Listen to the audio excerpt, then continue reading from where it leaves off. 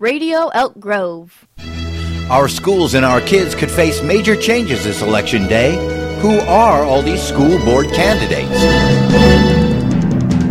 Welcome to this special presentation of Radio Elk Grove, Elk Grove's only internet radio magazine. I'm your host, Denny Gomez. Thanks for tuning in. On this edition, a special presentation of the Candidates Night Debates, Part 2, the school board races. We hear from all the candidates in the upcoming election, many of whom are unknown to the public. This on today's Radio Elk Grove. Let's look into it together. The following is a complete recording of the school board debate, recorded September 17th, 2012, as part of Candidates Night. In a one-hour forum, 7 candidates running to fill 3 seats on the Elk Grove Unified School District's Board of Trustees answer questions from local reporters and the audience. Though not a majority, the election of 3 out of 7 board members can have a major impact on local education, making this one of the most important forums of the next 4 years. We want to thank the sponsors of the event, the Elk Grove News, the Elk Grove Patch, and the Sacramento Bee for making this recording possible. Let's join the session as they return from their break. Welcome back to the Elk Grove Candidates Night, sponsored by elkgrovenews.net, Elk Grove Patch, and the Sacramento Bee. I'm Felicia Mello. I'm Associate Regional Editor for Patch in the Sacramento area, and I'll be moderating tonight's event. This event is also being recorded for broadcast by Access Sacramento TV and Radio Elk Grove. You can watch it on Access Sacramento on Sunday, September 30th at 5 p.m. We're going to continue now with the school board portion of tonight's event. And I'd like to welcome the candidates for Elk Grove Unified School District Board. I'll introduce them. Please hold your applause until the end. We have 8 candidates tonight running for 3 board seats. In Area 1, we have Susan Parvis, James Latoa, and Tony Perez. In Area 6, we have Jake Rambo and Steve Lee. And in Area 7, we have Al Rowlett, Carmine Forcina, and Teresa Beals. Let's have a round of applause for all of the school board candidates. Our panel of journalists for the school board portion of tonight's event is slightly different than earlier. I want to welcome back Dan Gowerty, editor of Elk Grove News, and Cody Katara, editor of Elk Grove Patch. And they're joined by Diana Lambert, an education reporter for the Sacramento Bee. For those of you who are just joining us, I'm going to review our format. Each candidate will give a 1-minute opening statement. That will be followed by questions from our panel of journalists. The panelists will take turns posing questions to the candidates running for a particular area seat. Each candidate for that seat will have up to 3 minutes to respond to the question, and then we'll move on to the next panelist. And if a panelist feels that a candidate has directly criticized another candidate in any way, they may give that other candidate a chance to respond for 1 minute. We've also saved some time at the end, again, for audience questions. If you would like to ask a question of a candidate, please raise your hand, and Joseph will bring you a card. You can fill out the card with your question and the name of the candidate you'd like to direct it to, and then Joseph will bring your question up here to the podium. So let's hear from the candidates. First, we'll go to Ms. Parvis for her opening statement. Good evening, and thank you for taking the time to come out tonight to make an informed decision about the school district in our area. My name is Susan Parvis. I've lived in Area 1 since 1990. My 3 children have all attended the Elk Grove School District, K through 12. One is actually at grade 10, so he's not technically completed it yet, and I'm still hoping he will. I bring a lot of experience to the position. I have been working in the schools, in the classrooms for various teachers, doing after-school programs and such for the past 15 years. I have a degree in finance, and because I still have kids in the system, I think I still have a vested interest in what happens in the district. Greetings. My name is James Latoa. I also am a guardian of 3 that are still in the Elk Grove Unified School District. It's a great day of democracy right here in Elk Grove, California. Can't you say that? One thing that I am proud of is that I represent the voices of the community that is not connected with any of our board members that are already on top, or any of a special interest group, if you will. One thing that I have been the chairman 2 years for the Elk Grove, for the English Language Learner Association, for the Hispanics, the diverse community. Last year I was the chairman for the James Rudder English Language Learner community. So I am already involved in the community as it is right now. So it's good to be here tonight, and talofa. Mr. Perez? Oh, what a heavy mic. I would like to thank the sponsors of today's forum, Elk Grove Patch, Elk Grove Newsnet, and the Sacramento Bee. A little history about myself. My mother is a native Californian who worked in the canneries for 40 years and provided for her 3 children. I'm a product of hard work. The first to graduate from college in my family. I have a BA from San Francisco State and a teacher's credential and a master's degree in education from USC. I taught in the local school districts here in grades K to 12. I appreciate the hard work of our teachers. I was also a civil servant in the Department of Health Services for 20 years, servicing women, children, and community clinics. I have 2 children, one with special needs, who attended Elk Grove Unified School District. I successfully advocated for full inclusion for his special needs. He graduated from high school, Florin High School. I know the power of education to change people's lives. I lived it, my kids lived it, and I want every child to have the best education possible. Thank you. Mr. Rambo? My name is Jake Rambo, and since March of this year, I've had the pleasure of serving you as a member of the Elk Grove Unified School District Board of Trustees.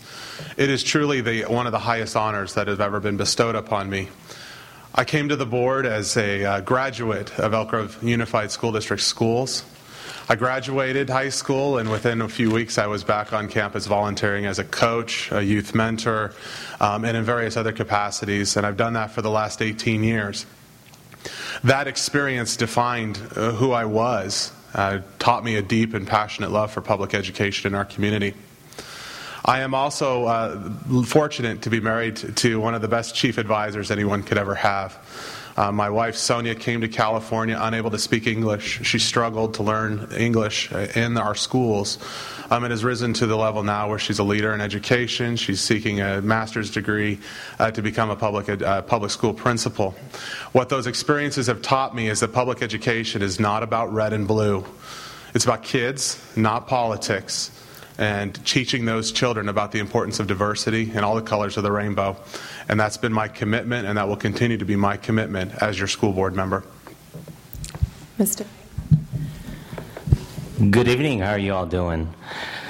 My name is Steve Lee, and I come to you with a wealth of experience in the public education system. I am a product of public schools.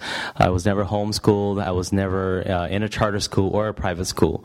I came here to the States many, many years ago, not speaking a word of English, but I had the privilege to take part in acquiring an education here in the United States. And today I come to you asking for your vote to help me get a chance to give back and pay back.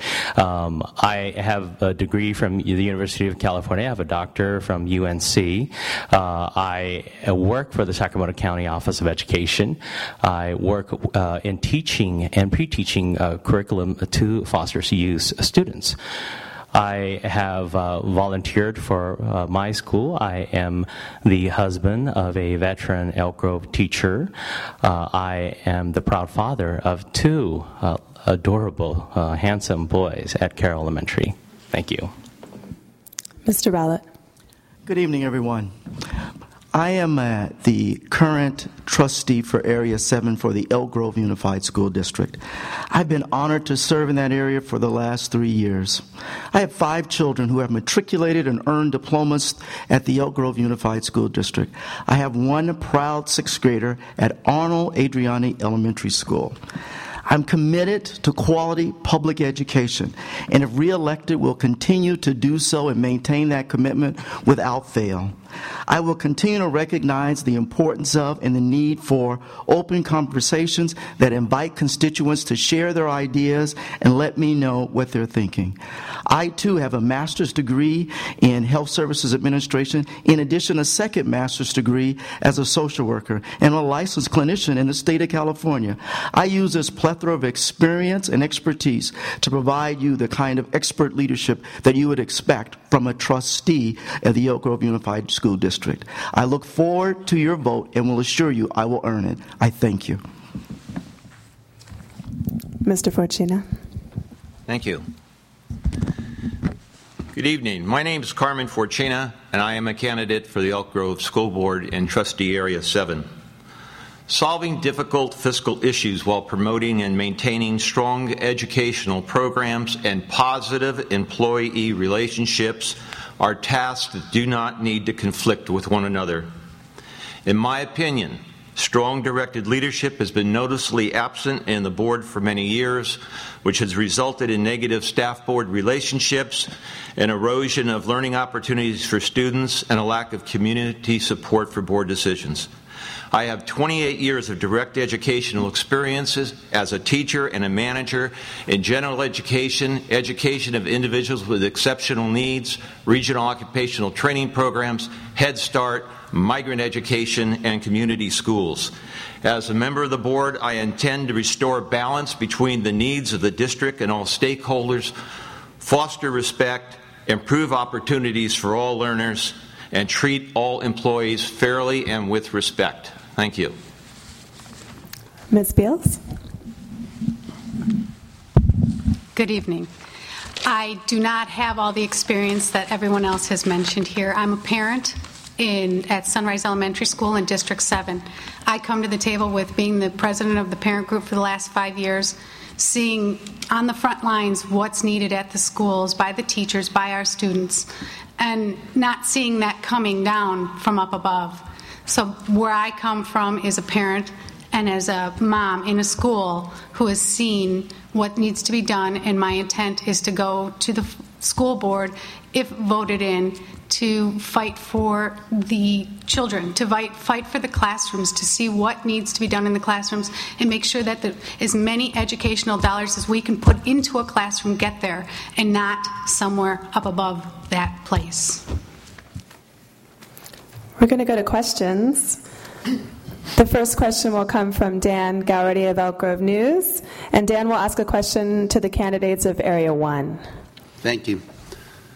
Should both Propositions 30 and 35 fail this November, would you be willing to put a proposition on the ballot asking voters in the Elk Grove Unified School District to approve a special assessment for further funding of our local schools? Ms. Parvis, we can start with you.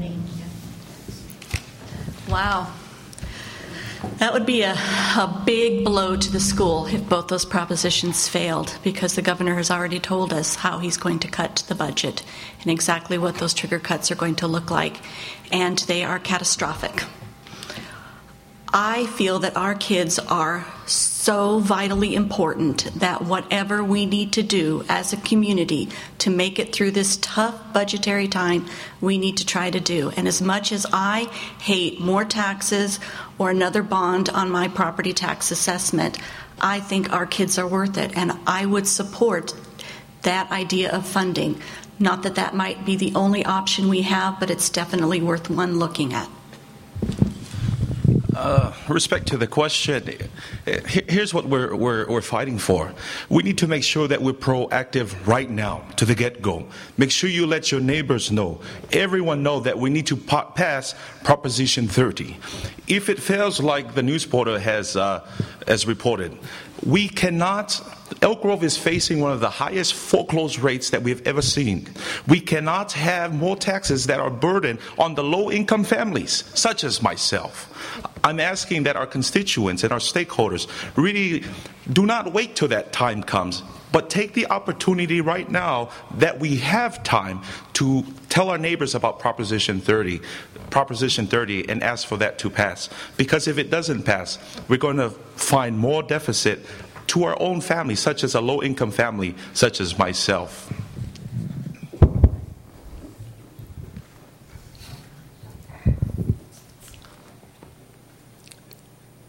I don't believe citizens of California will let us down. I believe they will pass Proposition 30. But if it didn't pass, this is what we have to going to do. We're going to have to cut expenses, increase revenues, or combine expense cuts and increase revenues. Either one of those three. This is what happened in Davis Davis Unified School District. Those individual citizens were very astute, as you know. In order to fund their schools, they developed a ballot themselves, and it passed. They're one of the best districts in California, just like Elk Grove Unified School District, just like us. And why did they do that? Because they know when they have the best schools in the area, their value of the homes go up. And their homes are $200,000 more than any homes around this area. So us as citizens of Elk Grove should maybe think about that same thing. I would definitely consider putting that on the ballot, to put that on the shoulders of our citizens. I think it's a good idea. Like I said, the values of homes go up, the more people come to the area, it creates economic development. What more do you want? The best schools in California? I am for the best schools in California. Yes, I would definitely do that as an alternate. Next, we'll go to Cody Katara, and Cody will ask a question of the candidates in Area 6. Okay. What role should technology play in classrooms in Elk Grove, and would you support the use of digital textbooks? Well, that's one area where we're lagging behind as a district, and it's something that I became very concerned about when I came to the board. We need to cross the digital divide. We are lagging behind many of the other districts in the region in terms of our ability to provide technology in the classrooms. In our new schools, we're way ahead, but in our older schools, we're lagging. And one of the reasons is that we have a lot of existing facilities that were built in a time and in an era when they weren't prepared for the technology and the technological breakthroughs we've seen in instruction. For instance, at Elk Grove High School, I've been meeting with our facilities staff to begin the process of envisioning how to renovate, restore, or otherwise recreate the school in a way that will facilitate the use of technology in the classroom. Because currently, we just can't put any more technology in those rooms. So we're looking at new and innovative ways to use existing funds that have been generated through fee development for new construction to renovate that school that has really borne the wear of the years of overcrowding.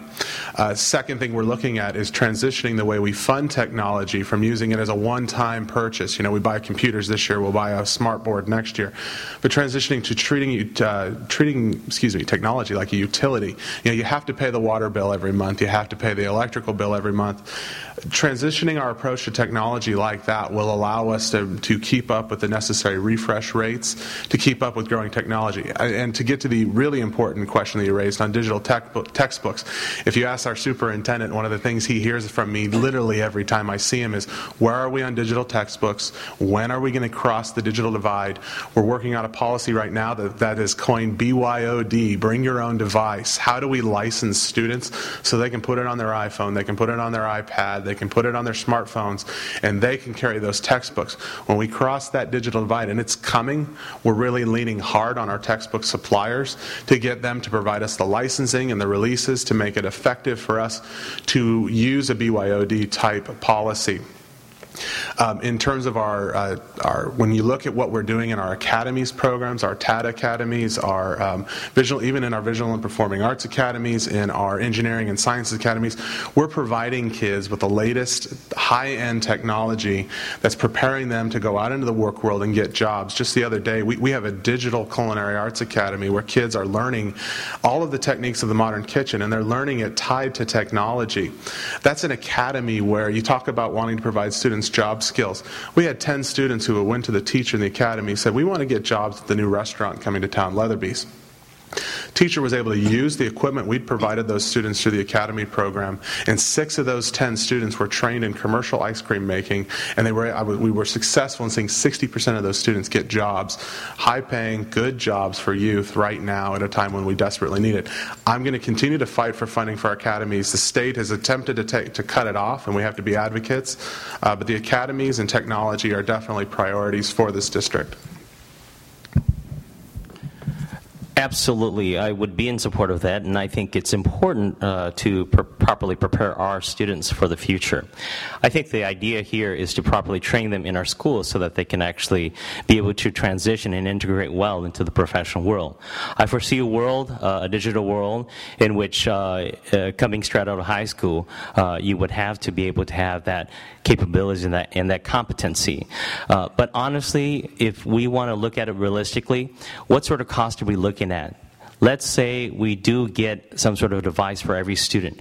What will the district have to pay out? And if we to say that we're going to provide a replacement of all the existing textbook that's already out there, that's the taxpayers already paid for, these are real questions that we really have to look at.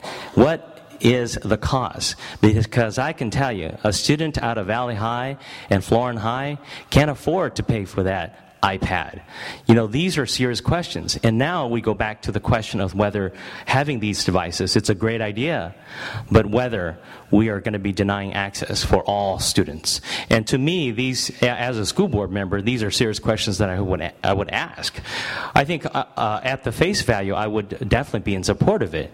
But when it comes down to it, what sort of cost are we looking at? What sort of access are we looking at?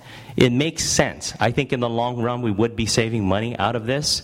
I think it makes sense that when you actually have a digital version, you can update it real quickly with a patch. But realistically, the transition is what we really have to look at. And as a school board member, these are the questions that I will be looking at.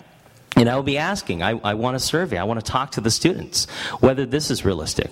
I want to talk to the parents. I want to hear whether this is realistic for the parents who are struggling to make ends meet, and whether they would go out to buy an iPad, whether they would need to actually forego eating for a month. So concept is great, but the true question here is whether it's feasible. If it's not feasible, then let's go back to the drawing board. Let's go find a grant. Let's go find something, new money that can actually come in and test pilot a school. Test pilot to see whether the students have a tendency to take an iPad and wind up losing it, which is a lot more valuable than one textbook.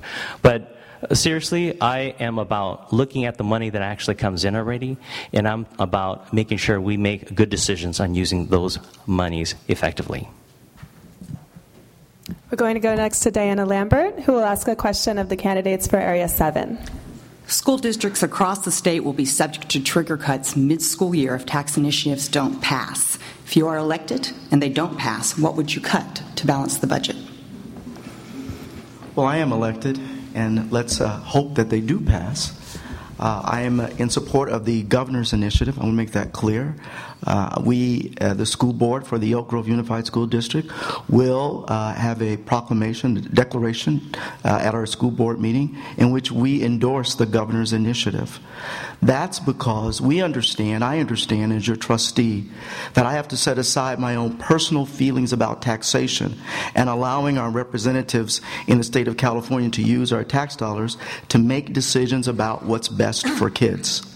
So I want to begin by making it clear that I do support the governor's proposition. That said, if they don't pass, recently I had an opportunity to sit with my colleagues and we entertained this very question. The first thing that I understand is that you have to send a very direct message to the workforce and to the constituents that we have a budget for the remainder of this fiscal year that will allow us to plan and anticipate together, working with all of our certificated classified personnel, all of our constituents, all of our parents, to talk about what we will do in the upcoming fiscal year. We've planned and anticipated, if the taxes didn't pass, what we would do. In addition, we want to maintain morale and the unity in our school district. Elk Grove has an exemplary school district. We are very committed to maintaining that unity if the taxes don't pass, and making sure that your children's academic opportunity and education is not compromised as a result of the taxes, of the proposition not passing. Again, the other thing that we have to guarantee is solvency. Fiscal solvency going forward. Now, again, let me reiterate. This fiscal year, we have an established budget. If the taxes don't pass, we will have, together with all of our constituent groups, look at what we need to do to maintain the solvency in our district and continue to communicate to the community and to the workforce that we are going to develop a plan together. And that would include going out and having focus groups in the community where we solicit the opinion of other constituents and taxpayers and parents, asking them, what would you like to see given the taxes haven't passed? And we would do that together. We would also make plans for the future. There is an opportunity for creativity when we face adversity. We understand that that's been the hallmark of the Elk Grove Unified School District, being able to do creative things in the face of adversity. That would be the strategies that I would utilize. Thank you, Al.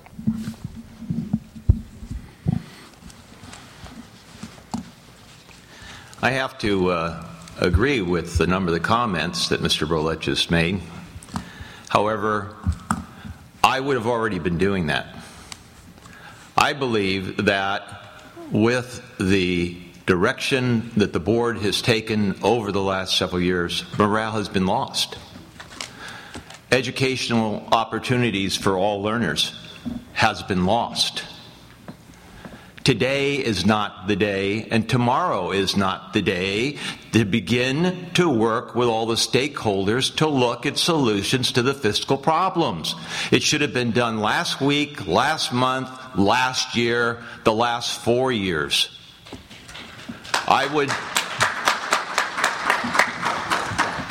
As a new board member, I would do what I have done in the past when I worked with the Santa Clara County Office of Education and we faced difficult fiscal issues.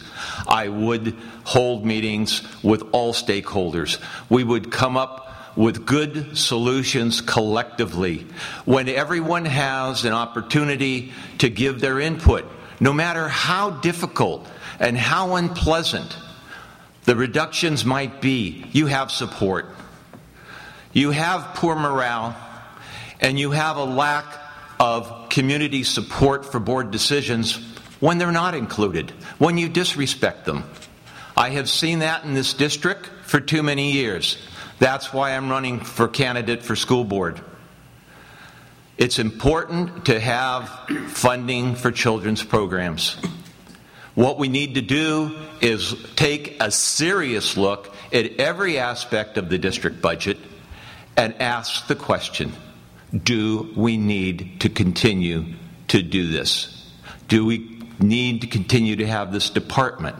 Do we need to continue to have these people? What do they do? How do they impact the classroom?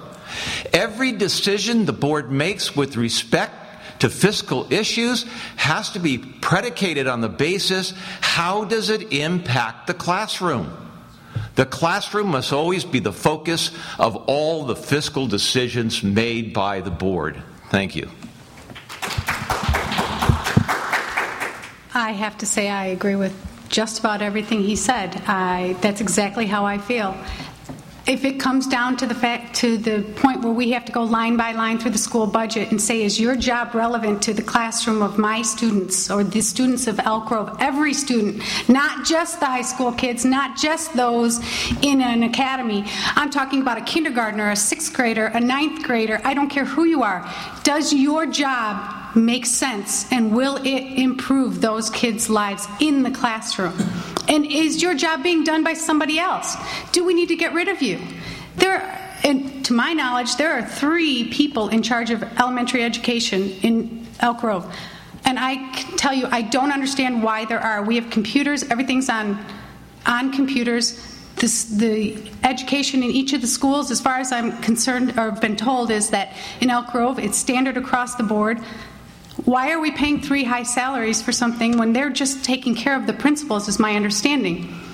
In the outside world, having 40 people under you as a manager is not unheard of. It's not too many people to manage. I don't understand why we have multiple people doing the same jobs. Those are dollars that can make it all the way into a classroom to make it better for our kids. And if we have to go line by line, if these initiatives don't pass, that's where we have to look. We have to go line by line, and we have to look for new grants, new funding.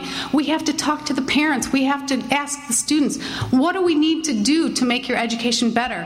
What do we have to do? We have to ask the parents, what is it that you need us to do to make sure that your kids are getting the education that you expect from Elk Grove? Because when we moved here, we were told this was an exemplary district. And I have been here for 6 years, and I have had to fight to get a decent education for my kids. And I'm sorry, I don't feel like they're getting the great education that I was told when I bought my home. And I want that for everyone in my neighborhood and every student in Elk Grove. I want them to get a great education. And I want to make sure that we do it. And I know we're going to have to make tough decisions, because people are, at the end, they don't have more money to give when it comes to taxes. And I think people have seen tax initiatives pass and pass and pass in the past. But they are coming to me and saying, I've never seen one of those dollars make it to a classroom. What has changed since we passed that last initiative? Why are we back in the same spot again? We passed tax initiatives before for these same issues, and we're still here. The money still hasn't made it to a classroom. What are we doing? We're doing the exact same thing over and over again. We're not changing anything. Thank you. Before we move on to the next question, I just want to ask the candidates to please make sure to lean into the mic. We had some complaints during the mayoral portion that it was hard to hear candidates. I know it's tough, you're sharing microphones, but please do your best to get right close in there.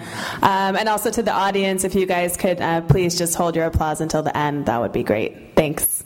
And there was a reference that there would be an opportunity to respond, and I do think some of the comments were directed certainly at me. So let me know how you plan to facilitate that.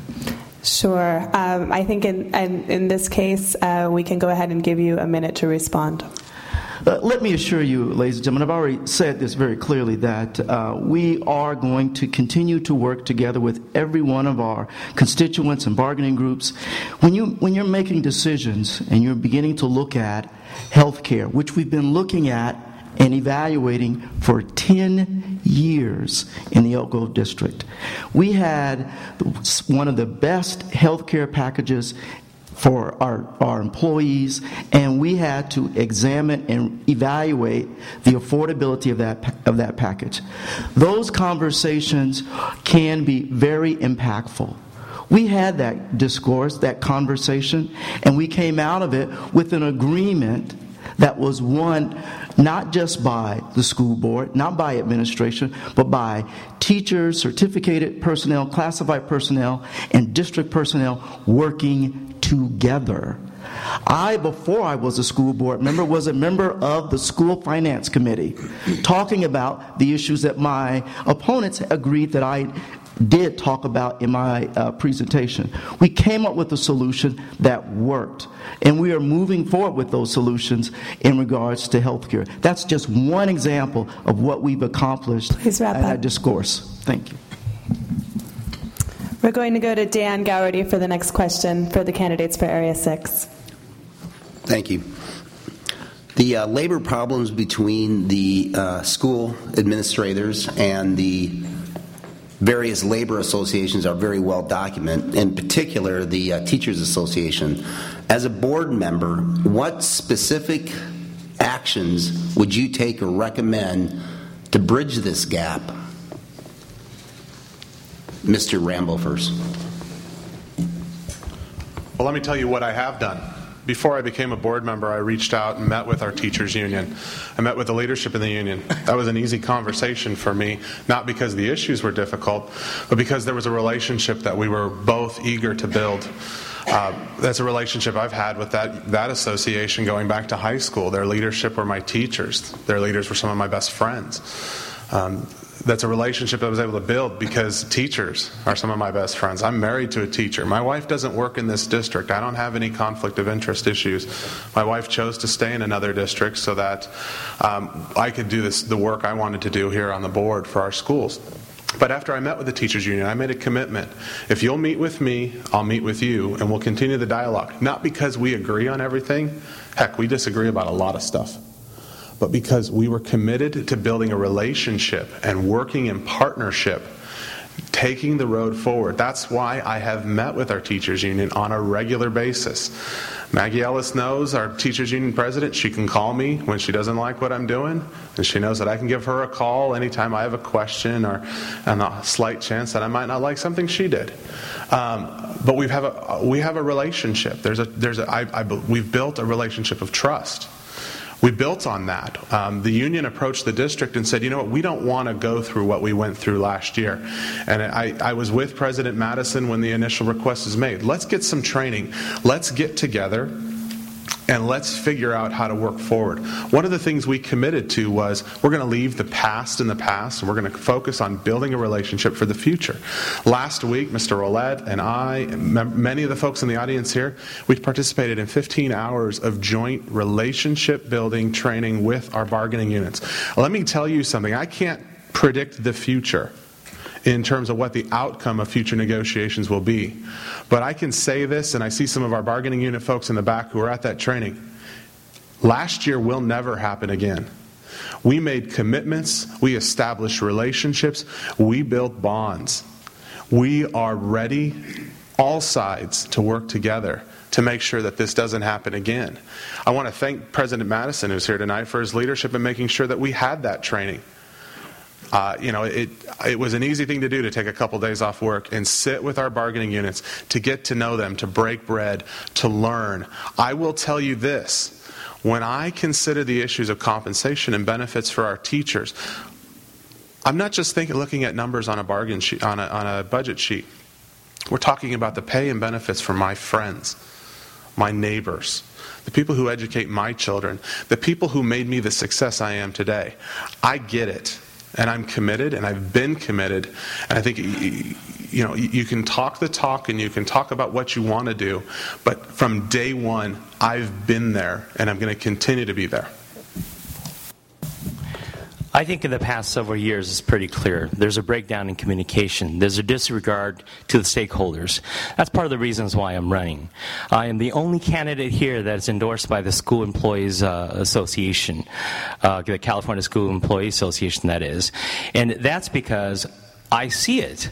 I get it. What has happened is the board has become complacent and they have not engaged with the stakeholders. If that was true, why did we see what happened in the last couple of years? If that was true, why did we see the protest? What doesn't make sense to me is this magical training, this interest-based bargaining. This training is supposed to repair all of this. My only question that I have is, don't we share one common interest? Isn't the common interest to educate our students? Then explain to me. I don't get it. If that is the case, then why do we have to go through a training? If we all have the same common interest, why can't we sit together and agree on something? What has happened here is a total disregard to all the stakeholders. And when this happens, what you see is in the last couple of years. You see protests in the streets. You see mock funerals. This is serious. This is a red flag. Don't tell me that because of this special training you're going to begin to fix everything, because that's unacceptable. That's unacceptable because I see the front lines. As a frontline educator, somebody who's actually in the field, I know how frustrating it is to actually look at my resources and realize that I need this particular curriculum, or I need this particular thing in order to make my students successful. And what do? I come up with money out of my own pocket. Because my wife and I have done that for Elk Grove teachers, because we see that it benefits students, and so we continue to do that. But the bottom line here is that what has happened in the past will probably repeat again. That's why I'm running, because I see the frustration of school employees, of educators that don't know what else to do. Because the ones that they have actually put on the board have become disconnected with them. And I'm here to tell them that I can be your advocate. I can be your person.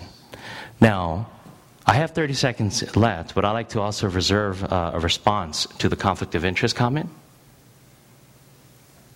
Is that permitted? Sure. Okay. Now, Mr. Rambo had alluded to the possible conflict of interest. Yes, my wife does work here in Elk Grove Unified School District. That's true. In fact, I have a vested interest because of that. Now, I've heard this several times before, and I just want to make it clear that there is no conflict of interest when a board member votes on bargaining unit contracts.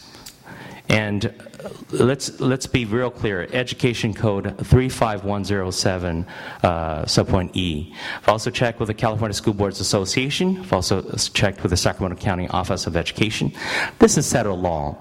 And if I hear this again, I'm just going to quote cite this particular statute, because yes, I would have the opportunity, and I would exercise it too, to vote on any sort of bargaining unit agreement that comes before the board, because the statute permits me to. Thank you. I think Mr. Rambo, 1 minute to respond. Well, anytime you're voting on something in which you have a financial interest, you have a conflict of interest, whether it's a direct interest that you choose to conflict out of or not, it's maybe a personal interest. Again, the Education Code doesn't govern that, though. That's in the the Political Reform Act in the Government Code. But that's a conflict that we all have to resolve.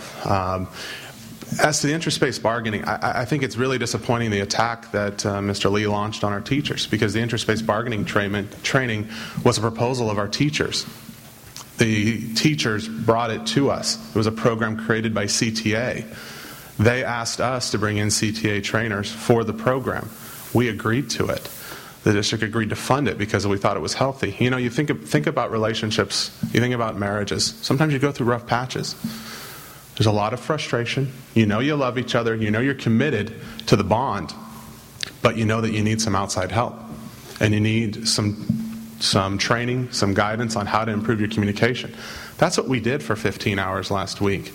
We bridged those gaps, and to denigrate that, and then to say that you want to be a bridge builder, is, frankly, it's kind of duplicitous and baffling. We're going to have to move on to the next question. Can I respond to that?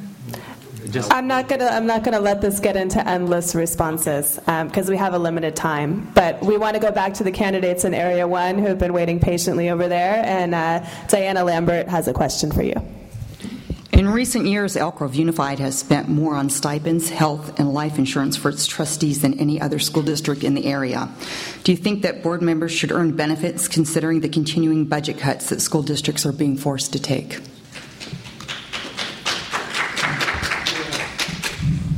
Go ahead, Ms. Parvis.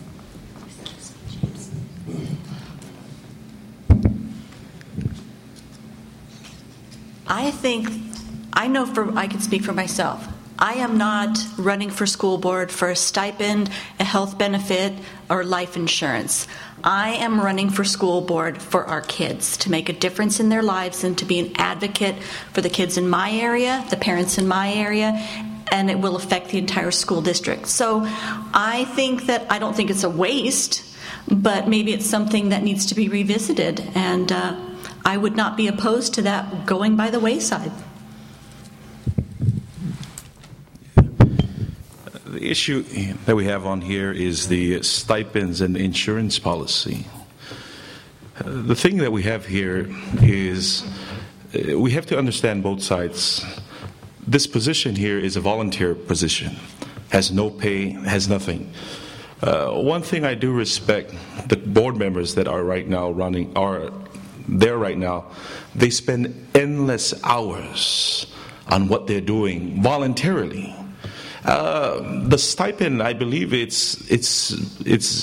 Do you have the amount of the stipend? $620 a month. $620 compared to $220,000 that we can pay a superintendent, $172,000 that we pay our associate superintendents.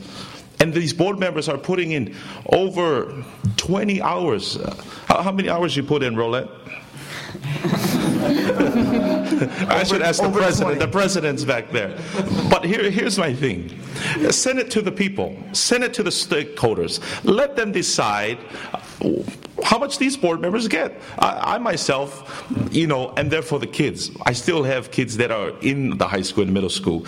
But let us not forget the hard work that is going in from the board member. I was at the time they were protesting when the superintendent was getting that pay hike. And the excuse was, well, you pay them better, then the better quality you get. And then now we're asking the board members, well, I guess, so you can say you can pay $220,000 for good, but you can pay $620 for what kind of quality? For me, I can do it for free. It's not the money. But the thing is, the time of a person is the most valuable thing that anyone has. And if, the man is due what he is due. And the board members are spending a lot of time right now, the hours that they put in. I know that is not their interest is to receive the money, but it should be up to the people. It's the taxpayers' money. Let them decide where their money goes. Thank you.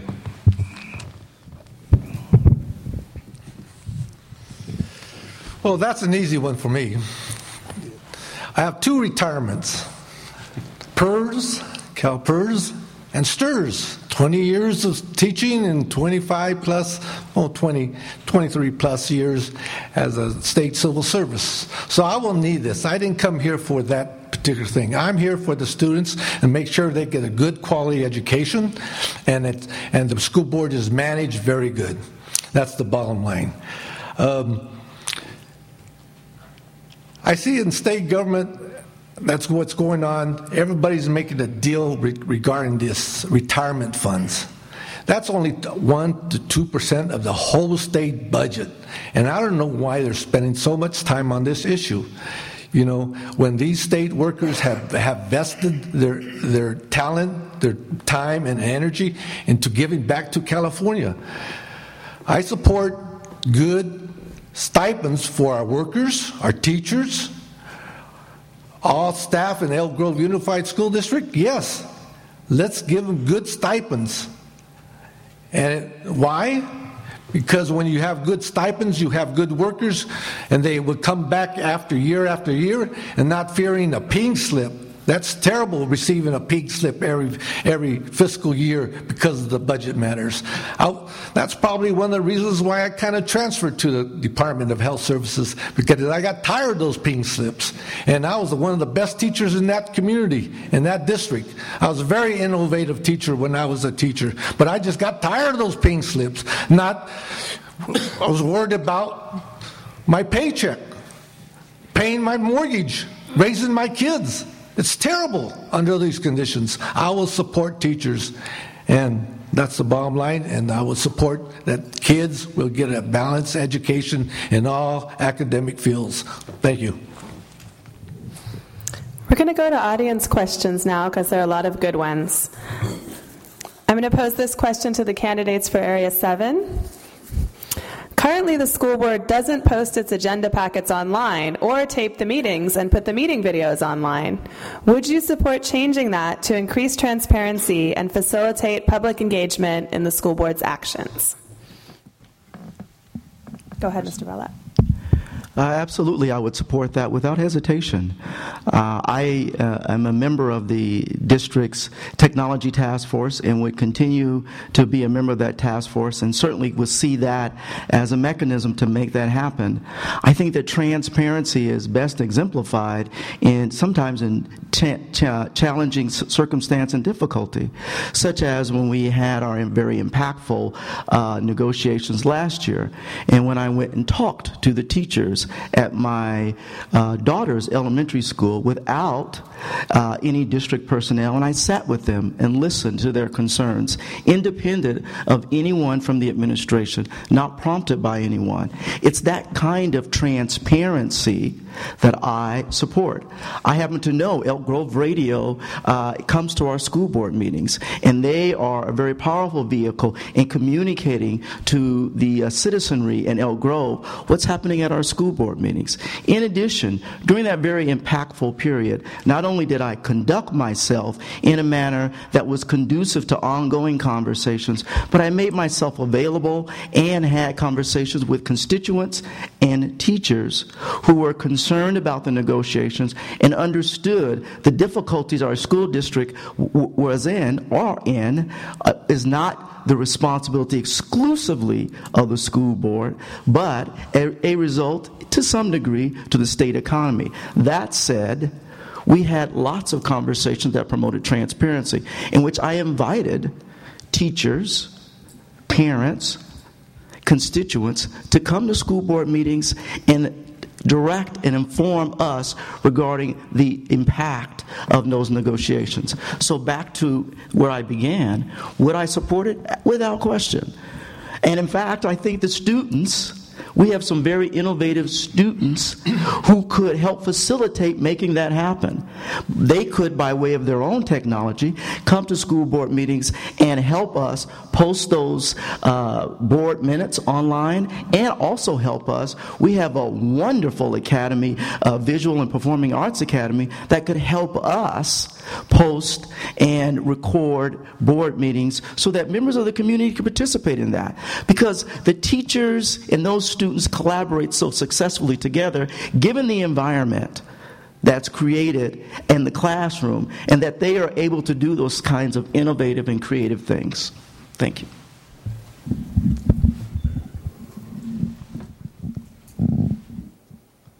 Well, at the risk of offending Mr. Rolette again, I would say, and why haven't you done it?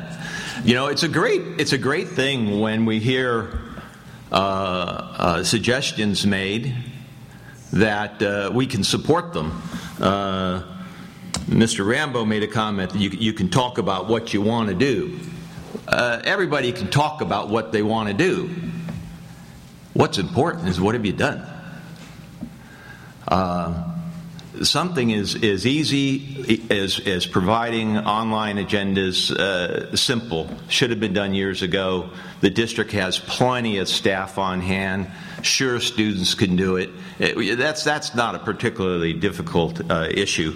It begs the question, why hasn't it been done? If you truly want a participatory community, then you provide them with the ease of access to information. It's really, really simple. I mean, that's what so many schools have gotten into doing with respect to putting children's homework assignments online, putting their grades online, providing the kind of information that a parent needs to have to know what's going on at school. These are simple things that could have, should have, need to be done. Of course, as a board member, I would provide online board agendas. I would give the community an opportunity to submit agenda items online, not have to wait and come to a board meeting to do that.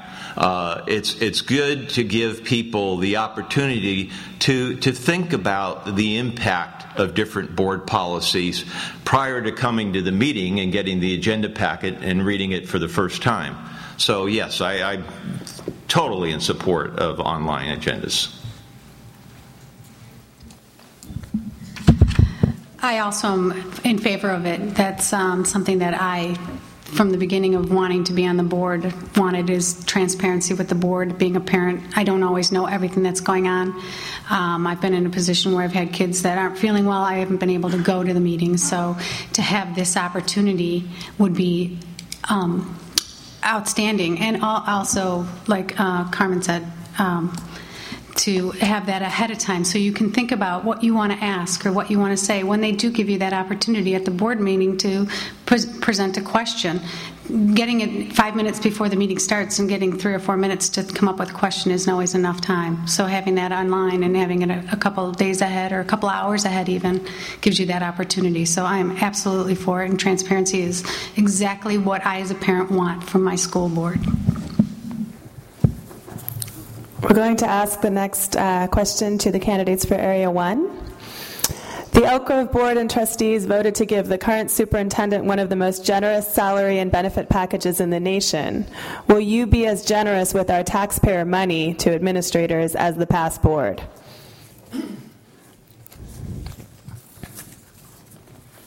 First off, I don't think that we're going to have enough money to be generous with anybody in the future. And I think it's going to need a little more looking into. For me, it does seem very, very, very inflated, but I don't know what he was contracted for, and are there legal requirements that we are bound by, and therefore we have no choice.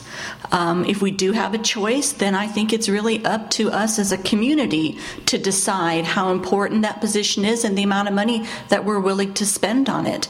I don't think it's very clear-cut, though, at this point. If I was ever offered a job where I can get free life insurance until I die, I want that kind of job. And that's the exact thing that we offered our superintendent, was free health care for life, him and his wife. But what happened was, the chairman at that time is the incumbent that is retiring, William Lugg. He was the presiding chairman at that time. At that time, no one ran, all the board members ran unopposed. No one was ever involved.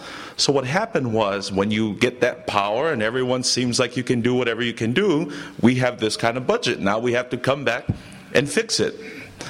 But we also have to remember that this is the largest school district in Northern California. But it doesn't explain. Now, you match how much we're paying the governor and how much we're paying the superintendent. My goodness, it's darn close. But like I said, this is why we need you as the stakeholders at these meetings. We need you as stakeholders to voice your opinion when they're about to pass this contract. Now we have a contract that we can't get out of because of a board member that was sitting on the seat for over, 31 years. And now we have to reel back. And the question is, how do you want the future for your kids to look like? Where do you want the money for your grandkids to go to? To a salary that we're paying to a superintendent, or to make sure that the teachers are receiving the basic necessity needs? One of the teachers, that math teacher at the girls' high school, didn't have calculators. And we were about ready at that time to cut the teachers. You know what happened? I wrote a letter to the principal. I said, the math class is missing the basic necessity, the TI calculators. Immediately the principal called Mr. Smith. Mr. Smith called me back and said, Mr. Latoa, I don't know what you did, but our whole math department is getting TI calculators, and they even offered me to teach calculus. But if it didn't have the involvement of the parent, that would have never happened. So I'm asking you as a stakeholder to be involved. Come in and voice your opinion to our board members to see what happened. My thing is, if you ever offer anyone free life, free insurance till life, we all raise our hand. We want that deal. But you know what? So I'm asking that we look into that. But like I said, we're binded into a contract with the superintendent. And for future dialogues, we need that transparency with our stakeholders so nothing like this will happen again. Thank you. Could you repeat the question again, please? Sure. And where did I put it? The Elk Grove Board of Trustees voted to give the current superintendent one of the most generous salary and benefit packages in the nation. Will you be as generous to administrators with our taxpayer money as the past board? Absolutely not. Why? Because that's one of the biggest questions or community responses that I've gotten from the community. Does not want to raise his income. They're very concerned. Why are we paying so much money for this guy? This and that. Why doesn't the money get to the students? And that's what they're concerned about. You know, yes, we're probably we are the biggest top 5 school districts in California, but yet, according to his contract, you're going to have to look at it and determine, yes, he's going to get a cost of living increase. Yes, he's going to get this or that. But again, I'm not for paying him that much money. Also, that he gets evaluated. I'm not sure what the contract states, but they get evaluated according to a certain amount of objectives. And according to those objectives, if he fulfills that, he may get this or that. I don't know. But as for me, I think he's maybe topped out. He's probably getting as much as he deserves as I see it. And I prefer that money going to a classroom. Okay? That's the way I feel about it. Thank you. This will be the last question from the audience, and I'm going to direct it to both the candidates from Area 6 and from Area 7. If we could just go down the line, and if you guys could try and keep your responses, please, to 1 minute each. The question is, from Patch Reader Elaine Lee, do you believe teacher evaluations should be based primarily on student test scores? Absolutely not. I'm sorry, is the microphone? Absolutely not.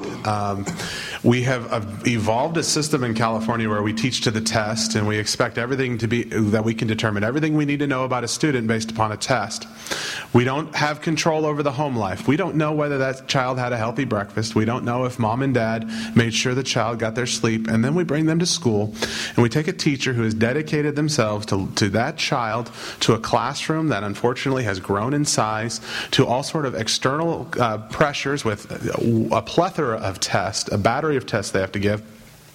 We put them through all of this, and then we say, now we're going to administer a standardized test, and we're going to evaluate all the successes and failures. We're not going to consider the fact that you bought that child shoes when they came to school without shoes. We're not going to consider the fact that you've been fighting to draw attention to the bullying the child is facing at home or at his daycare facility. But we're going to evaluate you based on a test. Absolutely not. My wife is a test site coordinator at a high school. One of the things she can tell you is there are too many tests. She spent 27 days out of the classroom last year administering tests. Let's start doing real performance-based evaluations where we partner with expert teachers and administrators and evaluate our teachers on their ability to impact students' lives, not their ability to move the bar graph. I'm out in the field, so I see this firsthand. Look, bottom line here is you have a test. What the test should be used for is to find out what the student is deficient in. This is how I use it. I use the CST scores and look at the strand breakdown. I find out which areas in which the student needs help in, and then I focus in on that. That's what the tool is. Now, I would be opposed to any sort of test that would measure the student's ability and then use that to turn around and punish the teacher. That's absurd. That's outrageous. And it doesn't make sense to me because I see it firsthand. Having my student show up to school is already the biggest accomplishment because of all the factors that are in that student's life, such as this student returns to the parents that are crack addicts. This is a reality. And so I just think it would be unfair if you use a test, a standardized test, to measure and use that to evaluate a teacher.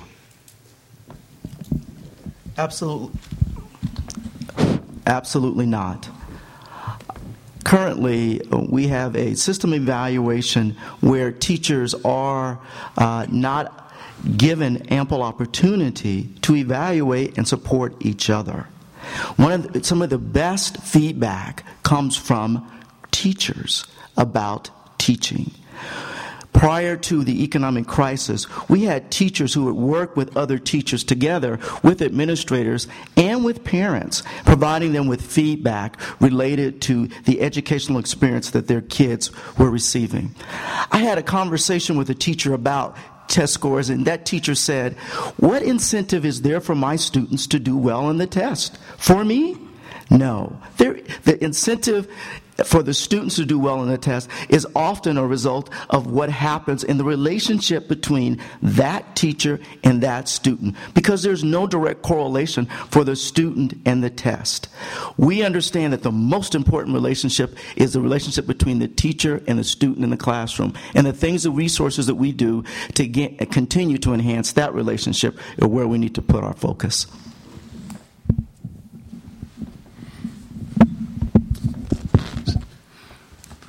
The simple answer is no. I mean, teachers should never be evaluated just on test score performance. There are too many factors that influence whether or not a child is going to do well on any given day. That holds true for the weekly spelling test, the math quiz. There's too many factors that impact on a child's life. And when they come in to take that test, we don't know what the morning's been like the night before. And to grade a teacher based on the student's performance that day is wrong. What we do need to do is always look at how well does a teacher meet the needs of the individual learner. Our children all have different learning styles, and that is important. How they motivate that child, how they respond to the needs is what we need to look at. I also think that it is not the best way to judge a teacher. I think that giving one test and saying, yep, you're a good teacher, or nope, you're a bad teacher, that just doesn't go. I mean, I work in the classrooms with teachers, and I see all the struggles that some of those kids come to school with, and I know that the teacher's doing all they can just to get that student through that day, not knowing about tomorrow. So I do think that something in some way we have to figure out how to evaluate teachers, because I have firsthand had a child in a classroom with a teacher that I cannot imagine how they got in front of a classroom. But I've also am the parent of a student who was in a classroom with a teacher who now wants to be a teacher because of his fourth grade teachers. So I understand that there's issues in the classroom, but I also know as a parent that we've got to do something to make sure that the teachers in our classrooms are the teachers that need to be in our classrooms and should be in front of our students. They are our first line of education, those teachers, and they need to be the best people for that classroom. Thank you so much to all our candidates. That's all we have time for tonight. Thank you to all of you for coming. Please stop by on your way out. Check out our Elk Grove Patch table and the Sacramento Bee table outside. And yes, thanks again to all the candidates. You've been listening to Radio Elk Grove. Radio Elk Grove is written and produced by Denny Gomez, who is solely responsible for its content. Music is written and created by Jason Elmore. Thanks for listening.